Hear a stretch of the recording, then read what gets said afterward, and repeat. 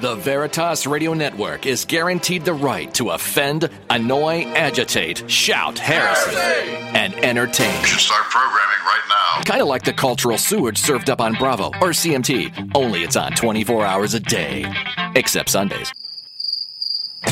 When the truth gets you angry and you throw your smartphone, remember, no one is forcing you to listen to the truth on the Veritas Radio Network. You can't handle the truth! You're doing that of your own free will. That's what makes this country great, and any gay marriage pointless. That's offensive! So there isn't much you can do about it, Chowderhead. I'm trying to think, but nothing happens. Grab a book, take a vow, and conform your mind to reality. Otherwise, you're just another Judas-inspired Karl Marx wannabe, and your children will steal your credit card number to buy tickets to the Miley Cyrus Twerkers Ball. I came in like a wrecking ball. Are you ready? Let's get it on the Veritas Radio Network's Crusade.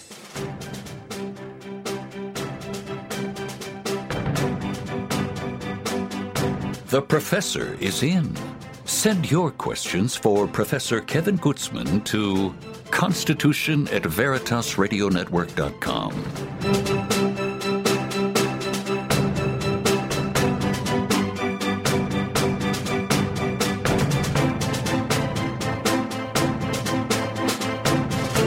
And welcome to this live edition of the Constitution Hour with Professor Dr. Kevin Gutzman. I am your host and moderator. Mike Church, host of the Mike Church Show here, 8 to 11 a.m. Central Standard Time on the CRUSADE Channel, part of the Veritas Radio Network. It is a Thursday. The show is live today.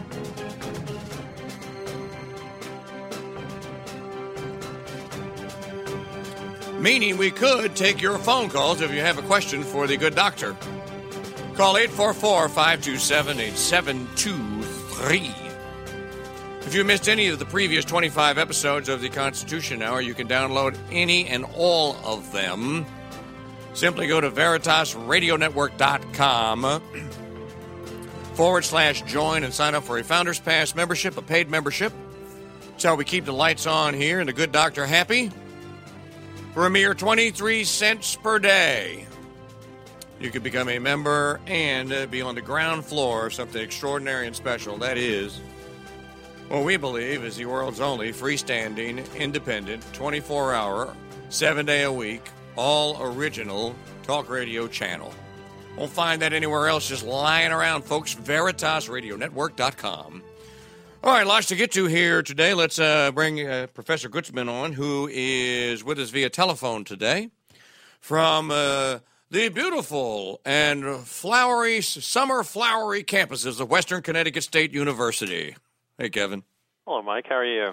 Is that a good introduction for you? Oh, that's just the best.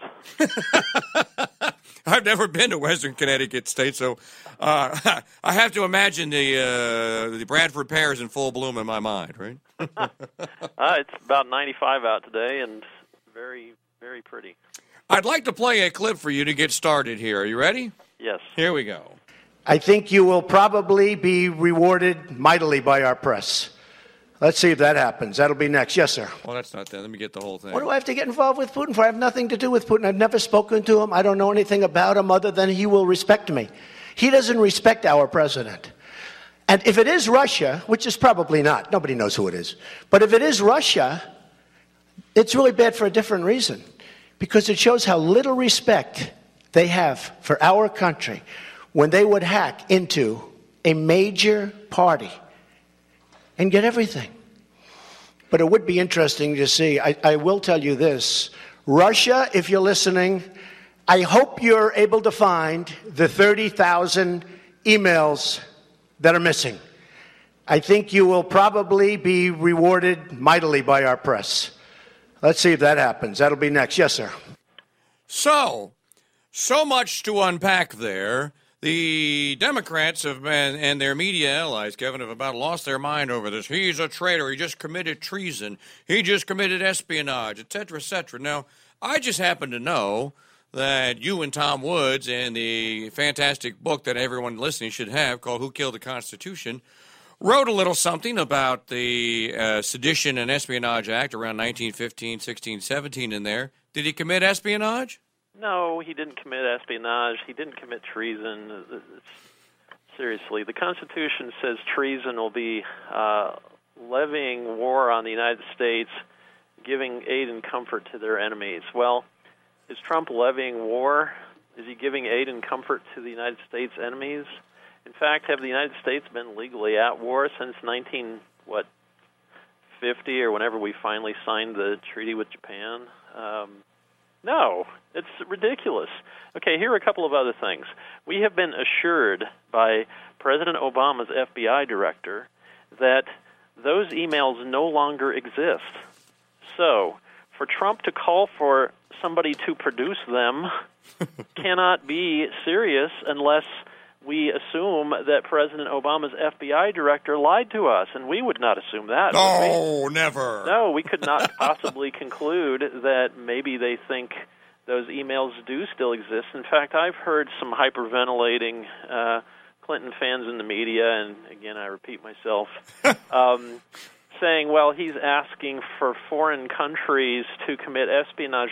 This assumes that the U.S. government has these supposedly non-existent emails for Russia to try to steal. But again, we all know that those emails no longer exist. In fact, if they did exist, all we would find in them are details of Mrs. Clinton's concern regarding the progress of the pregnancy of her only daughter. So I don't think even on the most skeptical reading of what Mr. Trump did, we could say that this is levying war on the United States or giving aid and comfort to their enemies. And what he was actually doing was, of course, mocking the media, mocking Mrs. Clinton, mocking Director Comey, mocking President Obama, mocking the Democratic National Convention, mocking everybody who's involved in this brouhaha. And, of course, you and I think that if Mrs. Clinton thought she could become president by revealing all 33,000 of those emails, they would be produced today. Right. Right. We all know that she has them. We all know that they're full of all kinds of state secrets and information about the payoffs she and her husband were receiving from foreign countries. We all know exactly what this is about. And it's just...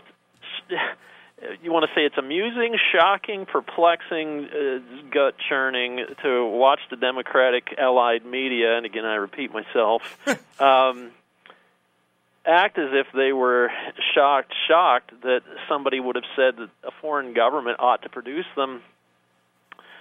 I don't know which one of those responses it elicits from me. I think, of course, we also know that the foreign government could well have them. And how do we know that? We know that because Mrs. Clinton, in a completely legal act that no reasonable prosecutor would ever prosecute, made those available to anybody who wanted to hack her very amateurishly, maintains a completely private, illegal server, which was, of course, filled to the brim with classified messages that she did not know were classified, despite the fact that she's the smartest woman in America. And they were marked C for classified. Can I read you something else that just adds to this and just adds to the fact that now let me walk you through the timeline because you may have been teaching class yesterday morning. I watched that press conference. And I watched it in real time. It happened at about 10 o'clock. And, of course, it was conducted from Trump's Doral Golf Country Club. I don't know if you've ever been there. I've been there a couple of times. I lived in South Florida. It was conducted from Doral. And he made some statements, and then he took questions. And one of the questions that he took was about, was he going to continue? There was a tradition in this country that in between the conventions, the parties did not attack one another, Kevin. That's a tradition, right? It's a constitutional tradition, I assume. And that Trump had said something, and Trump cut the reporter off, and he said, first of all, that's not what I said. I'll do my best Trump impersonation. That's not what I said. I didn't say that. What I said was, and now I'm going to tell you what I said, okay? Believe me, I'm going to tell you what I said. He said something like that. And then the follow-up question was about the emails. And that's how he launched into the conversation. So I'm watching it. It didn't take the New York Times 10 minutes to bump their coverage of the Democrat National Circus from the front page of the New York Times website and put a story up on the front page that basically took his place, that Trump had called for the Russians to commit espionage or something to that effect. There's screenshots of it out there all over the internet. To release Mrs. Clinton, to go get Mrs. Clinton's emails. That's how this transpired. Well, immediately after that, Kevin, here's what happened then. Statement from Jack Sullivan on Donald Trump's press conference today. Now, wait till you hear this. After Donald Trump's comments at his press conference today, Hillary for America senior policy advisor Jack Sullivan released the following statement, quote, "This has to be the first time that a major presidential candidate has actively encouraged a foreign power to conduct espionage against his political opponent." That's not hyperbole. That's not hyperbole. Those are just the facts. Now, wait, here comes the punchline. You're already laughing. Wait till you hear the punchline. This has gone from being a matter of curiosity and a matter of politics to being a national security issue. Her campaign has now admitted that those emails were sensitive, that they did involve national security, and if Trump knows where they are, you better fork the info over.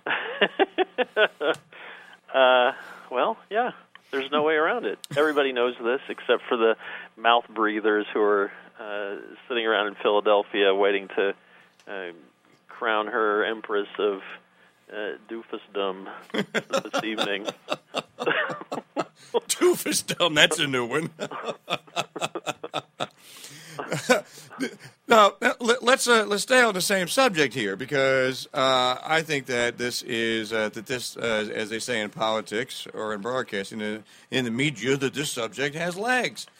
Let's take this to the next level.